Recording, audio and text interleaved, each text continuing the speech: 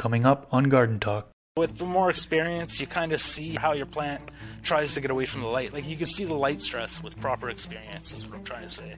Go about 300 for seedling, between 300 and 600 in veg, and between 600 and 900 in flower. They saved my butt a couple times telling me about a power outage. It's not just at home where you'll get notifications. You could be absolutely anywhere. Mainlining is one of my most favorite ways to grow. I just enjoy getting all that energy to the top of the plants. Do your tucking until the end of week 1. Now that could change, obviously. If you're going with a more sativa strain, I would probably tuck until maybe the end of week 2. I have no one to impress, either do you. You have no one to impress. Just grow your herb and have fun doing it.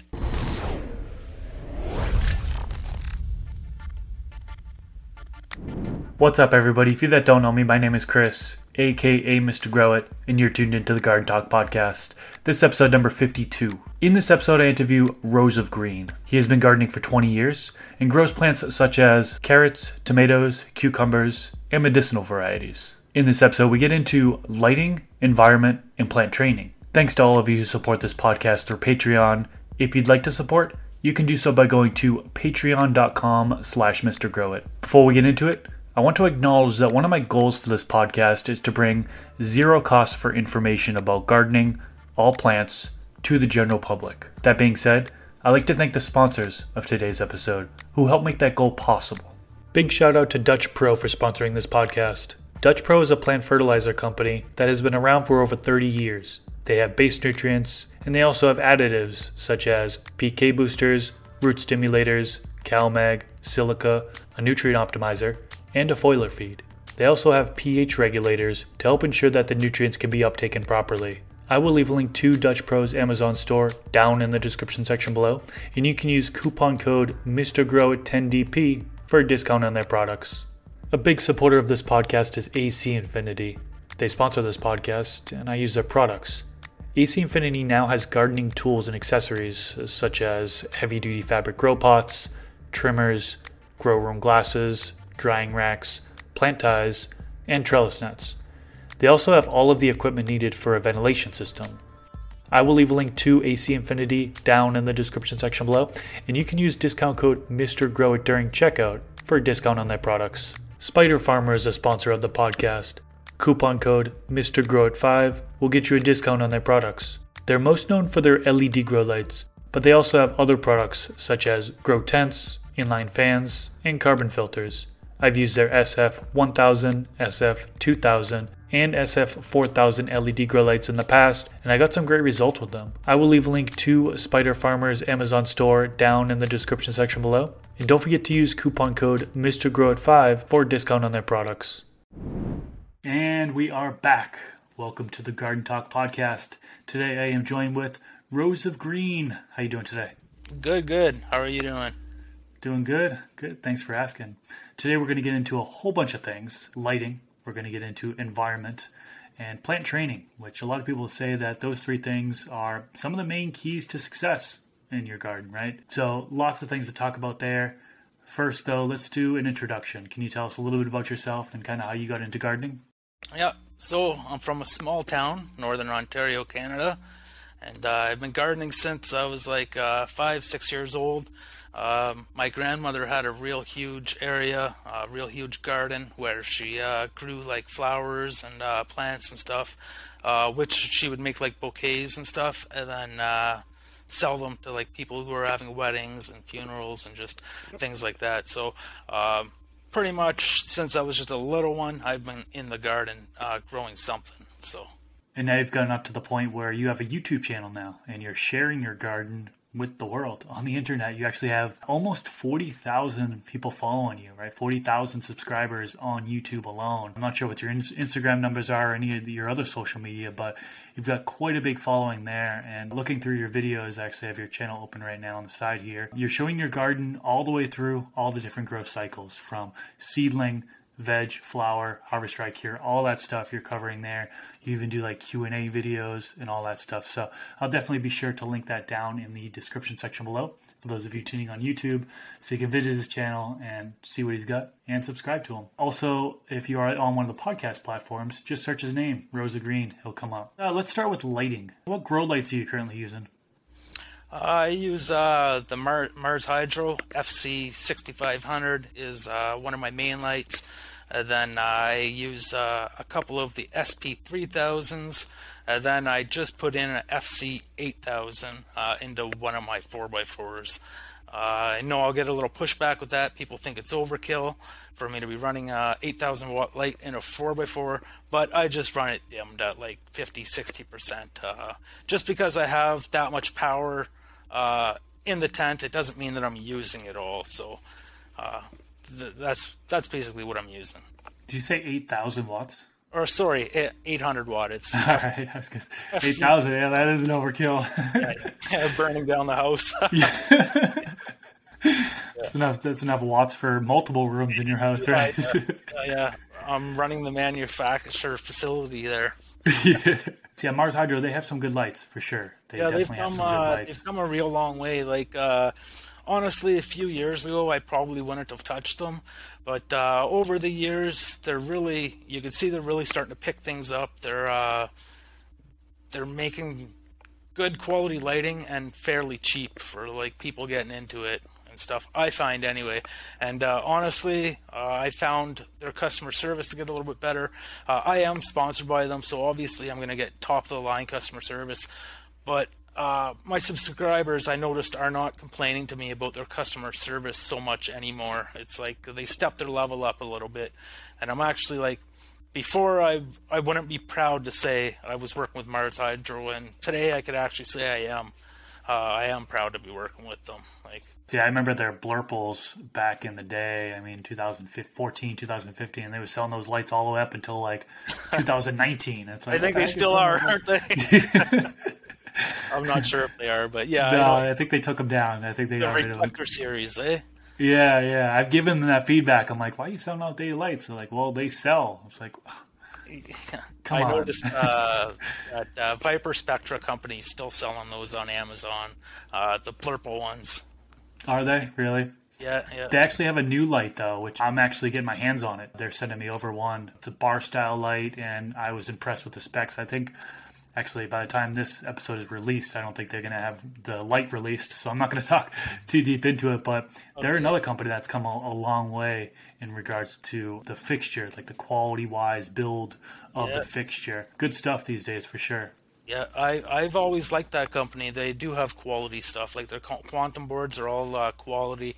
You can tell that they take care of their stuff. And that new light you're talking about, people are going to be impressed with that. I got the download details on that thing a couple months ago, and it does sound like it's going to be a pretty good light. That, and they do have others coming on the way too that I won't really speak of. Yeah. I'm running so I have 3 grow lights right now. I have a 4x4 tent where I'm running 2 lights. I'm running the ES300V3 by the Green Sunshine Company on one side, and then the SF2000 LED grow light by Spider Farmer on the other side. I personally grow, all different cultivars within the tent, and so for me, I personally like to run 2 lights in there so I can have different light distances as needed, as some grow taller than the others. So that's what I'm currently running, and then I have a 2x4 tent which has a ES180 V3 by the Green Sunshine Company, and all those lights I've really gotten some good results off of. But you have to run them dimmed, right? There's these grow lights these days. A lot of them are more powerful than needed. And the problem is there's a lot of new growers. They want to run them at max. They think they're helping their plants more when they're running them on full power. When in reality, a lot of these new lights, you can dim them down and you actually run them dimmed for the entire grow, right? Yeah, exactly. Like that's what I tell people. Like when people question me on the show or on my videos, they say, well, what should I run my light at? And I will answer them, well, first I need to know like what kind of light you have, because they're all so different nowadays, from the quantum style to the bar lights. Like you might have to run a different wattage, but not only that is they're so efficient nowadays that I don't even know how you would go by gram per watt or anything anymore, or go by per watt, because they're just so efficient. You're either cranking them up or you don't need to crank them up. It's either one way or the other. So when people ask me, how do I run my light? It's like, check the manufacturer, what they recommend, or do a quick Google search to see if you could find your answer there. Or you could just watch your plants all together, like we used to do back in the day before power meters and stuff, and you just watch your plant for like your tips turning down, the tockling, like the light stress, how your plant is like trying to shrivel its way. It's just trying to get away from that light. You could see it with a little bit of education or something, the word that I'm trying to use. Anyway, you just see it. The more you grow, the more you'll see signs of it trying to get away from the light and stuff like that. Yeah, it definitely comes down to experience, I think, is what you're trying to get at. Experience, there we are. But I don't know why I can't get that out. But yeah, with the more experience, you kind of see how your light, or how your plant tries to get away from the light. Like, you can see the light stress with proper experience, is what I'm trying to say. Yeah. So the light energy coming down is photons. You know, a lot of people refer to it as kind of like, picture it as balls of energy coming down like rain onto your plant, right? And you increase the amount of density, you're increasing the amount of rain or photons that's coming down onto the plant. Now, people refer to that, you know, to PAR, photosynthetically active radiation. Are you aiming for a specific amount of PAR or DLI? Yeah, DLI, I typically try to run around 40 DLI at all times, but when I'm trying to explain it to new growers and stuff, I'll be a little more lenient with my words, and I'll tell them, like, go about 300 for seedling, between 300 and 600 in veg, and between 600 and like 900 in flower. I try to stay away from telling them, hey, crank it to 1250 in flower, because I don't want to see anybody burn their plants up. Honestly, if you're seeing like deficiencies or something like that, chances are it's too much light. You're giving them so much light that they're trying to take up their nutrients more, so then you're getting that burn. So yeah, I try to just be a little more lenient with the PPFD levels that I tell people to use. But for myself, yeah, I'm around a DLI of around 40. Sometimes I will push it depending on strain. Ambient CO2 is usually around 400 or 500, but in my house it's usually around 750. So I'll be able to play around with my PPFD a little bit. Sometimes I'll get it up to around 1200, 1250. But for the most part, I'm maxed out around 1050 in flower. I think those are some good general ranges that you mentioned before for beginners or somebody who isn't quite aware of it, because that'll help you kind of like in safe ranges, I'd say. Exactly. Now a lot of folks, they're not going to have the PAR meter in order to kind of measure it, right? You go and buy one of these PAR meters. Apogee has one. There's a spot on PAR meter. There's several different measurement tools now that you can use to measure the amount of PAR that your light puts out, and then you can kind of adjust your light distance that way. If you don't have one of those, and you don't want to spend the money on one of those, you could always, what I usually tell folks is, check out the PAR chart that the manufacturer puts on their grow light listing, right?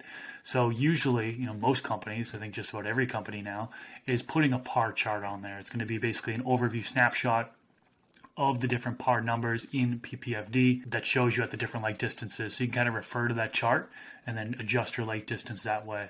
I think that's usually what I tell folks that are beginning. But yeah, those ranges you mentioned are pretty spot on in my opinion. I know you have the Pulse Pro. How do you like that? I do. I've actually, I got 4 of them, and I like them quite a bit. I'll be a little honest with you. I did start off using them for VPD, but without having a sealed room, it's so difficult to keep that VPD day in, day out, right head on, hitting the nail on the head type deal. It's hard to do without a sealed room, so I just keep it as close as I can to the VPD, and I go from there. But they're a real cool unit. Like now you could actually get a somewhat basic PPFD reading with them. That's awesome. You can see your spectrum. Most LEDs are going full spectrum nowadays anyway. But yeah, I really like them. They saved my butt a couple times telling me about a power outage. So it's not just at home where you'll get notifications. You could be absolutely anywhere. I could be across the country or in a different country and still be able to get that reading. So not to totally try to advertise for them, but they are a real awesome unit, I find anyway.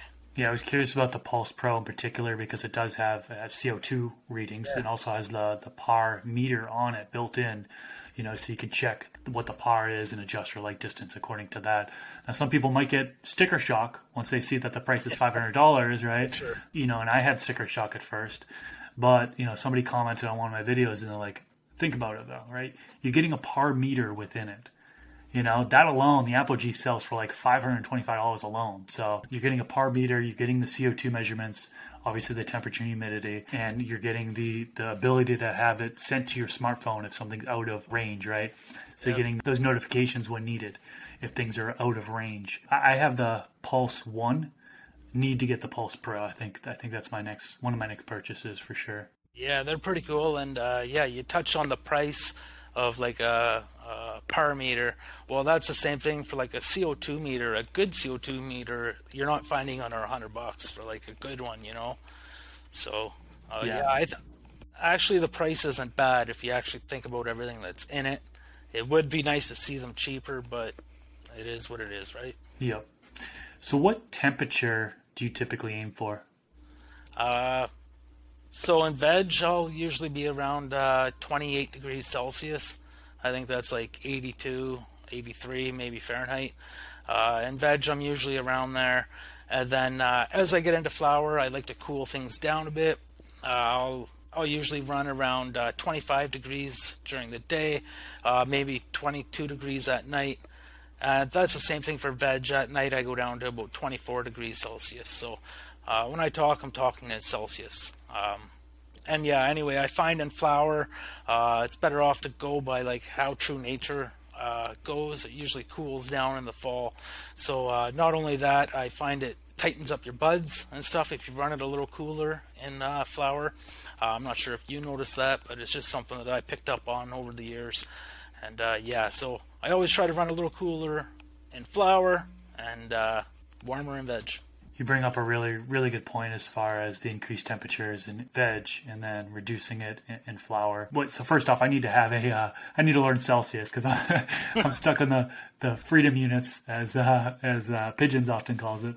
Yeah. Maybe if I have like key right here, I can see, okay, if he's talking this is that, you know what I mean? So I can quickly refer to it. I usually aim for, around 80, 82 degrees Fahrenheit in vegetation stage. And oftentimes I'm running that throughout flowering. Now, I'm currently in school. A lot of people know that I'm in school for cultivation. And one of the studies that was brought to my attention through this school is that they studied the optimal temperature. What is the optimal temperature? And they're doing pretty much what you're doing. They're seeing that high increased photosynthesis with the higher temps, assuming that the VPD is dialed in, CO2 is dialed in, right? So they're going after the high photosynthesis during veg, a little bit into flower as well. However, towards the end of the flower, they're finding if you stay at that high temps, they're seeing that more airier bud structure, foxtailing can potentially occur, and also a loss of terpenes. They're evaporating.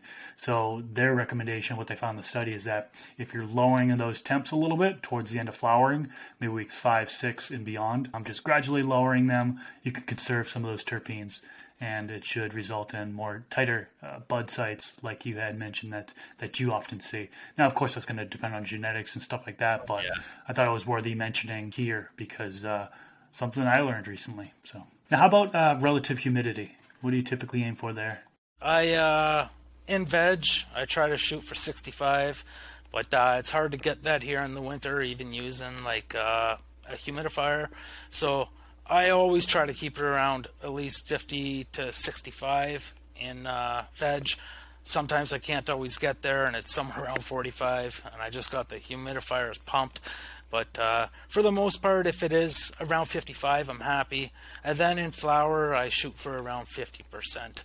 So 50% in flower just seems to, it's always worked for me. I've done it like that for a few years now, and it's what I prefer. Gotcha.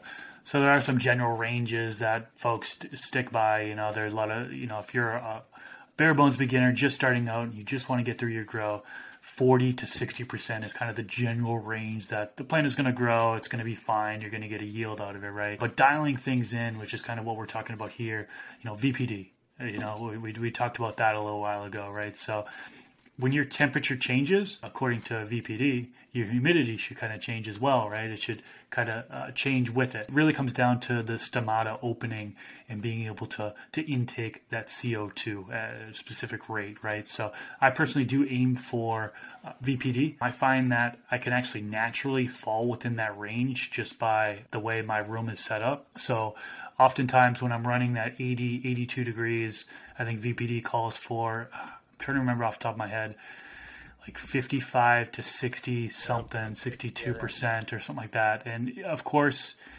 see, the confusing thing is there's so many different VPD charts online. So if you were to search VPD chart, you would get so many different results. I think a lot of people go after Pulse, their reference guides, but then there's different guides according to the difference in leaf surface temperature, which makes things even more confusing. So generally speaking, usually it's like -1 degree on the leaf surface temperature. So what your canopy temperature is, for example, your leaf surface temperature is usually 1 degree less. Now lighting is going to be an impact of that, right? If you're HID lighting, you're going to have the IR come down and heat up those leaves a little bit more than LED. So there is just so many variables when it comes to humidity, in my opinion, But yeah, general ranges are certainly general ranges that folks can go by just to get to the grow, right? Yep. So do you supplement CO2 at all? No. I used to do like I would make my own like milk jugs full of the sugar and yeast and try and do CO2 like that. And honestly, that would work if I didn't use an exhaust fan. If I was able to keep it cool enough inside a tent with an air conditioner and not exhaust it out, it would work. But if you're running any sort of exhaust fan, even just into a lung room, it really doesn't help all that much. You really need to get that bottle hooked up if you want to take the advantage of CO2, I find. Even with, I don't want to throw them under the bus or anything, but like the TNB Naturals, I really don't find that works. It's basically the same thing that I made. If you're doing any exhausting at all, you're not going to get any benefits from that whatsoever. I've tried it all. I've had a bunch of CO2 meters that I purchased to try it all. I wish I made more videos on it, to tell you the truth, just so some people weren't wasting their money on things. Because as soon as that fan comes on, you're pretty much euchred. You lose that CO2. I agree. Yeah, I mean, if you're exhausting, 24/7, like some people have their inline fans on the entire time. I do use the TNB Naturals. I do have the canister for TNB Naturals. I have a CO2 monitor as well, which I've taken measurements. And it's built up past 1,000 at some points. Oh, really? You know what I mean? But I wasn't exhausting 24/7. I was doing intermittent exhausting, right? So I have the AC Infinity inline fan, which is hooked up to a controller, and I have set points, so if it goes over a certain temperature, it'll kick on, remove that hot air, and then it will turn off. And same thing with humidity. If humidity rises too high, reaches that set point, it'll turn off and then turn on, exhaust, and then turn off when it's below that set point. So I feel like in that case, you can definitely get away with like the CO2 canisters and stuff. I also have the Exhale 365 bags. I just started using that last month, and things are working out pretty good so far with that. The whole thing got inoculated within a couple of weeks. So I was a little bit surprised on that one. It's my first time using it, but I haven't done the CO2 measurements on that just yet. But I do know a lot of people that are running those with success, and they mentioned that they're increasing their CO2 levels quite a bit with the bags and also with the canisters. But yeah, I agree. If you're exhausting 24/7, probably don't want to spend the money on CO2, since that's probably just being sucked out the grow space. Yeah, exactly. So, exactly. If you got your fan off, why not, right? And I haven't even tried out those mushroom bags yet, so that might be something I try next, just to give it a shot, see how it works. For sure. Now, what are you doing for like air circulation and air exchange? Oh, I'm hooked on AC Infinity, everything pretty much. So yeah, I got their new fans early. I don't think the other ones come out until like April or March or something. They do have fans on their website now, but that is just for the non-oscillating ones. But what I do mostly is I run the AC Infinity fans or any other 6-inch fan I used to have. I'll typically have 3 in each 4x4 tent. I'll have one like on the floor, and then I'll have one on a close pole to me, and then one on a far pole. I always like to tell people that airflow is key. I cannot praise that enough. You want good airflow. You want air blowing around. And then I use, of course, the 6-inch exhaust fan that I always changing out my air in my tent. When it's on the off setting, it's really at about the number 2 setting, so it's always a bit of airflow, and it's usually up around 8%. Or setting number 8, exhausting during the day in order to keep that temperature down in flower. Or I could go to like the 6th setting in veg or something. But for the most part, I use AC Infinity everything for my indoor grow. I can't even say they've really come a long way because they've always been pretty much top notch, right? Like their fans, it seems like everything that they put out is just they're hitting the nail on the head. So yeah, I completely agree. They've definitely changed the game quite a bit. When it comes to their fans. I mean, that was a major game changer with it hooked up to the controller that you can have set points, for temperature and humidity. Now they've got that oscillating fan that you mentioned. I told them because I work with them too. I said, send me over 4 of them. So I got 4 of them now. Nice. And I've been using those. And I like to put at least 2 per grow tent in case one were to die out. Because I've had that happen before where I had one of my inline fans die and I only had one in the tent at the time. So there was all that stagnant air and it led to bud rot. And I had to throw away some colas that encountered bud rot, which was a freaking disaster. That's on my channel. People can watch that and laugh at me there. But yeah, AC Infinity, I do the same thing with trying to get airflow below the plants and also try to get airflow above the plants as well, kind of like through the canopy. I feel like it'll kind of work its way down below the plants, up through the canopy. And then, of course, if your inline fan inducting is connected to like the top part, well, then you're getting that exhaust there. And, of course, having the rectangle intake vents open, like if you're using a grow tent, for example, is certainly key, right? Let's get into plant training next. So what do you typically do for plant training? Do you do any like topping, LST, super cropping, anything like that?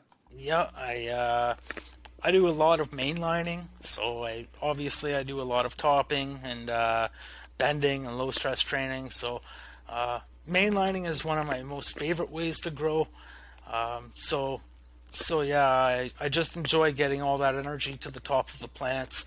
And just dealing with big buds and colas instead of little popcorn buds and stuff. So pretty much any video you see of mine, I will have a mainline plant either here or there in one of my tents. But yeah, anyway, basically I do it all. Some super cropping I will do depending on if I get a branch maybe too long that I want to flatten out the canopy or something, I might super crop. Or on my outdoor, I will do some super cropping. I actually super crop a couple of them real hard last spring, and just to make all the other tops come up. So I basically do it all when it comes to training. Can you explain the mainlining process in more detail for those that don't know what it is? I mean, from my understanding, you're letting it grow to a certain node, then you're topping, then you're letting those ones grow to a certain node, then you're topping again. Can you explain in detail like how you go about doing the mainlining process? Yeah, so basically it's what you just said. You let it grow up to like maybe the 4th node. You want your plant to be like 8 inches tall, and then you take off like 4 inches right away or something. You take it down to like the 4th node. You don't have to do it that way. You do lose a little bit of veg time that way, but I really prefer to do that so that you get stronger branching. But once you top it the first time, you top it, you spread those branches apart a little bit, and then you remove all the other bottom branches. So then you got your 2 mains coming out like that. So then your next time you top these 2 mains, so you do 2 toppings. You top one on your right, one on your left, and then so then you got your 4 tops and 4 mains coming off that with everything else below removed. So then you would top your third time, so then you get 8 tops. So every time you top, you're pretty much doubling your tops, the amount of tops you have. I typically stop around 8. I am going to be doing one on this next series. I'm going to be doing one plant to 16 tops, but you would go like 2 tops, 4 tops, 8 tops, 16, 32, 64. There was one person who commented on my channel saying that they did one 120 some tops, 128 tops. So Wow. I wanted him to send me pictures, but he didn't reply back to me after I replied to him. So I was interested in seeing that. It would have been quite wild. So picking that up, I might actually do that this spring on an outdoor plant. I might do one with a ridiculous amount of tops. But sorry for the short version of how you mainline. It's basically what you do is you continue to top until you get as many tops as you want. And then, anyway, when you mainline, like I said before, all of your bud focuses to the top and to colas instead of a bunch of branches everywhere. Yeah, because you're still kind of doing that lollipop technique where you're taking off the lower third or lower fourth. Some people do, and then that helps focus it on top. I think mainlining, the theory behind it is that, and I don't think anybody can prove this, is that if you have equal distance from the stalk to the colas, then it's evenly transporting nutrients up to the branches, right? So like if you look at the main line, how it's actually done, all the branches are even, right? They're the same exact distance to where your colas start, right? I did a little bit of a variation of mainlining. Basically what I did was I let it grow to the 5th node, top down to the 3rd node, left the 2nd node branching, and I removed the 1st node branching. So basically right off the bat, I was able to have 4 branches right off the bat. You know, they're not evenly branched. The branches aren't evenly distributed or whatever you want to call it. But I found like it was a little bit of a shortcut to the mainlining process. And then I did do a top. So it's 8 tops, 8 main colas, 16 main colas, topped again 32 main colas. So 32 was the most I ever done.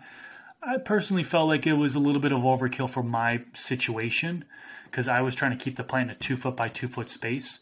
So having 32 tops on a plant, I think I was in a 3-gallon container too. I felt like, I didn't get much of a stretch once flipping over to flower, so the plant was small. And, because when you top and you have all these different branches, when you do that flip to flower and it starts that stretching period, well, you don't just have a few branches stretching, you have more branches stretching, so you're not really going to get as much of a stretch most of the time, right? Generally speaking. But yeah, 8 main tops is typically what I go for. Sometimes 16 main tops for me, kind of growing each plant in a 2 foot by 2 foot space. So that's what I found works well for me. But I feel like there are so many different ways to kind of go about it. And I always tell people to experiment, right? Try things out, see what you can do, have fun with it. So yeah, that's the thing with it, right? Like mainlining, it puts you, you're so much hands-on. And I really enjoy training plants and growing the plants. It's not just all about yield or how fast I could turn over a grow. It's like I enjoy the training and doing what I do. It's like I don't want to rush it and get it all knocked out in a couple weeks. Like I will get a lot of people will comment and be like, "Oh, that takes way too long." It's like in all reality, mainlining only adds a week on to what I regular veg anyway.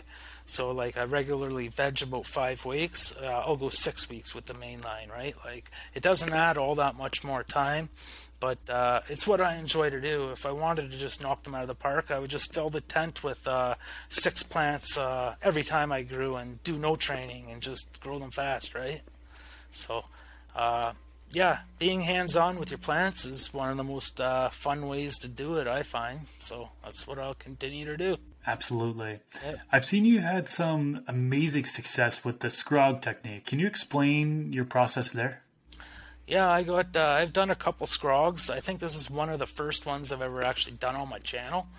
But for the most part, I would have enjoyed to start off with like 2 plants, but I didn't know until later on that I was going to be doing a scrog. So I did it with 4 plants. Kind of happy I did that anyway because it filled the canopy a little bit more. But I went from seed, so it was up in the air of like what kind of phenos I was going to get. So I was a little worried about that. But I ended up making it work. What I'll do is for hybrid strains, I will just keep tucking my branches under.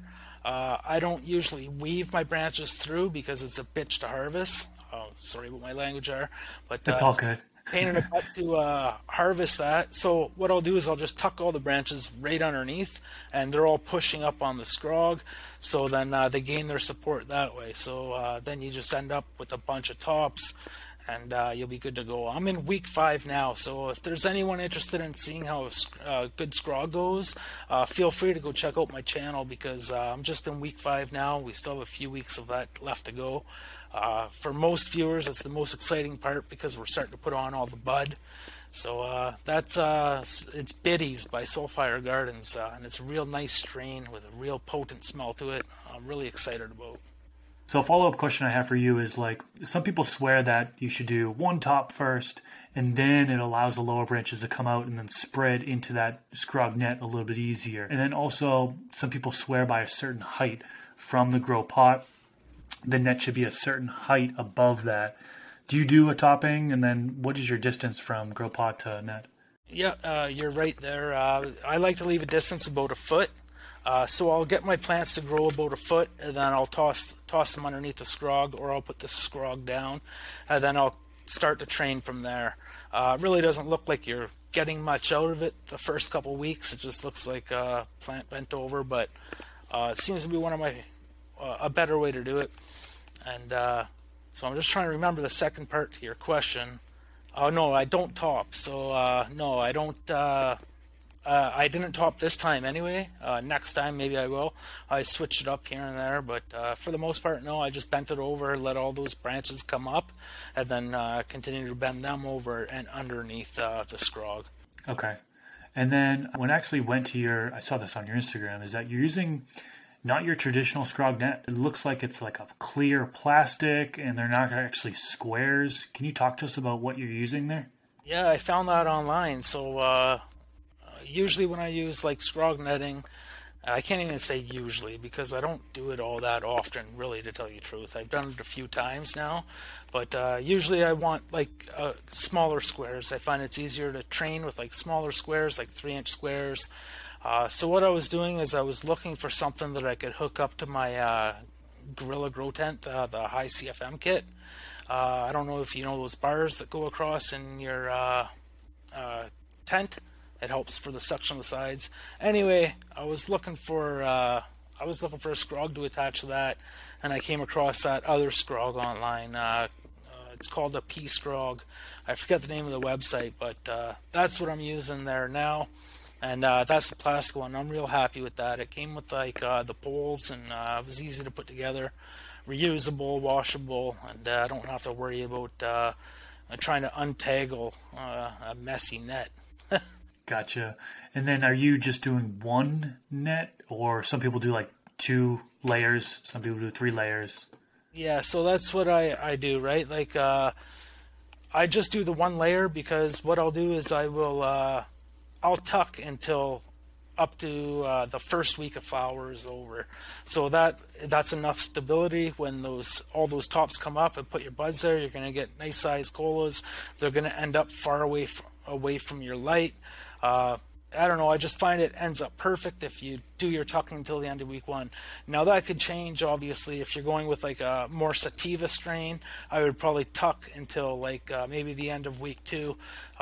Really, I would just watch that plant and see how it starts out stretching, since I flip it from 12-12, and I would just judge it from there. But for the most part, for like your indicas and your hybrids, I suggest training them, keep tucking them until your first week of flower is over.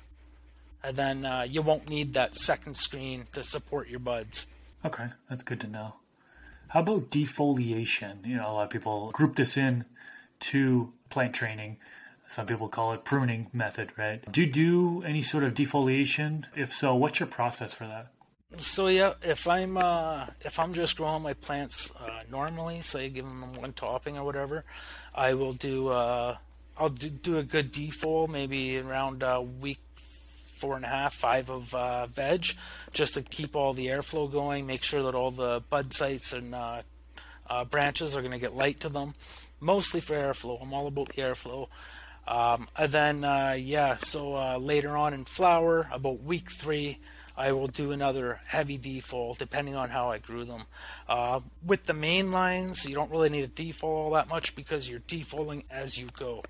But yeah, when I do a defoliate, sometimes I'll strip them right down, depending on like the cultivar, or I'll be a little more easier on it and just select which ones I want. With autos, I will tuck most of the time and just do selective defoliation. I don't like to go real crazy with autos. I learned my lesson with them a couple times from going too hard on them. So for the most part, I'll just tuck and remove the ones that absolutely need to be moved. Then for in flower on photo periods, like I said, I'll do a strip in like week 3, but continuing out in flower, all I'll do then is I'll just I'll select certain leaves that are blocking bud sites that I'll remove the rest of the way through flower. And now you mentioned super cropping. You do that sometimes. When did you say that you typically do it? Well, I don't do it all that often, but I will do it. Like if I get a branch getting out of hand, getting taller than the other ones, then I'll super crop it just to bring it down and have it with flatten out the canopy. Or on my outdoor grows, when I'm starting out outdoors, sometimes I'll just give it a hardcore super crop, break that thing right in half. We'll bend it right in half so that all the other bottom branches come up to start filling like the fencing that I put around my plants outdoors. So sometimes I do it, sometimes I won't. Again, it just depends. Yeah, I think the only time I really do super cropping is when, I've flipped the plants to flowering and I'm having trouble controlling the stretch, right? Because some of these phenos, they're just going to stretch way beyond your expectation, right? I had a pheno frozen fuel by Square One Genetics, shout out THC Titan. It stretched 3 times the amount it was in vegetation stage. So I was like blown away. I almost ran out of height. And yeah, that in particular, if I was running out of height or, maybe I'm doing the scrog technique or whatever, and some branches are higher than others, that's when I'll do the super cropping technique for the most part. I know Pigeons, he does super cropping. He swears by this.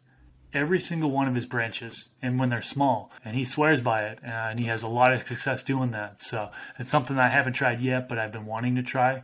I think maybe next time around, I'm going to have to try to super crop every branch and see if it can build up some strength, see if it actually does work or not. Yeah, I find if with your branches, if you like mess around with them, right, make them feel like they're out in nature, bend them around and stuff just to strengthen them up. I find that beefs them up a bit. That and some good silica. But I've never super cropped every single branch, no. Yeah, it's definitely a unique technique, that's for sure. Yeah, he's always had a pretty unique way of growing. Like his training's always been pretty heavy, ever since like I started watching him maybe like 4 years ago. Yeah, he always did some real heavy training. I know that a lot of those videos were lost, I think, when he lost his channel. But yeah, he used to have a real lot of good training episodes on there. So we covered a lot in this episode. We went over lighting, went over environment, we went over plant training. What advice do you have for new growers? I mean, we went over so much information. There are some folks that are brand new that are just starting that might consider this overwhelming to hear this type of information. A lot of people just want to keep it simple. What advice do you have for people who are just starting out? Have fun with it. Don't let it stress you out at all. And if you're planning on starting like a YouTube channel, don't stress about that either. Like your subscribers will come. But for the most part, do not stress about growing. It's all going to come with you. Watch a lot of videos. Try to only like do one thing at a time. Don't try to show a master garden or have a master garden. Try to like grow that one plant first, see how you can do with that, and then upscale. I say start with the basics. Get a good light is always key, of course. Then you could need some fans and stuff, but just start with the basics. Start with like a basic nutrient line as well, and just take it easy. Don't get stressed out. Don't get mad at yourself. And you're not growing to impress anyone else. It's another thing I try to tell people. Like, I have no one to impress, either do you. You have no one to impress. Just grow your herb and have fun doing it. Well said. Well said, for sure. So wrapping things up, how can listeners find you? And what do you have upcoming in the future? I Well, I have my YouTube channel, Rose of Green. That's my main one. Then I have a backup channel. It's more or less of it's called ROG Grow Tech. It's where I show off like lights and fans. I just do reviews of products on there. And then, of course, I have my Instagram, Rose of Green 420. And something new that I'm doing is I've been dabbling in the breeding for the last couple of years, and I'm going to be releasing a strain here shortly in the next month or so. It's called Rewind. It's a cross of Granddaddy Purple and OG Kush Breath. So you can check that out. Just follow my channel along, and I'll show you where you can find them, because I can't really spit it out on here without YouTube getting angry. That cultivar you mentioned, is it a F1, F2, F3? Yeah. What is it? I bred it to an F2. Okay. I found a really nice Granddaddy Purple a couple years ago, so I've used that in a couple good crosses. And then I found a real nice OG Kush Breath, so I made the cross there. And then again, I found a couple nice sister and brothers, so I turned it into an F2. And then I just made the feminized version of it. I made some S1s, so I'm going to be releasing the regular seeds and the feminized seeds together. Awesome. Good stuff there. Well, I will definitely have a link to Rose of Green channel down in the description section below if you're watching on YouTube. Of course, if you're on one of the podcast platforms, just search his name, Rose of Green. It'll pop up first thing right off the bat. If you enjoyed this video, click that thumbs up button. If you haven't already, subscribe to the channel. I release these Garden Talk episodes every single week. And if you're on one of the podcast platforms, particularly Apple Podcasts, please leave a rating and review. We're coming up, I think we're so close to getting 200 ratings and reviews, so if you're on Apple Podcasts, please take a minute. Let's reach that goal of 200. I would greatly appreciate it. Well, this was awesome. This was really, really fun talk. We covered a lot. Thank you for your time today. This is cool. Hey, man, I appreciate you asking me to come on. This is my first interview or working with any other influencer, so it's kind of cool to even come on in the first place. So I want to thank you for that. Yeah, no problem. Well, I will leave it at that, and I hope you enjoy the rest of your day. Peace out, everyone.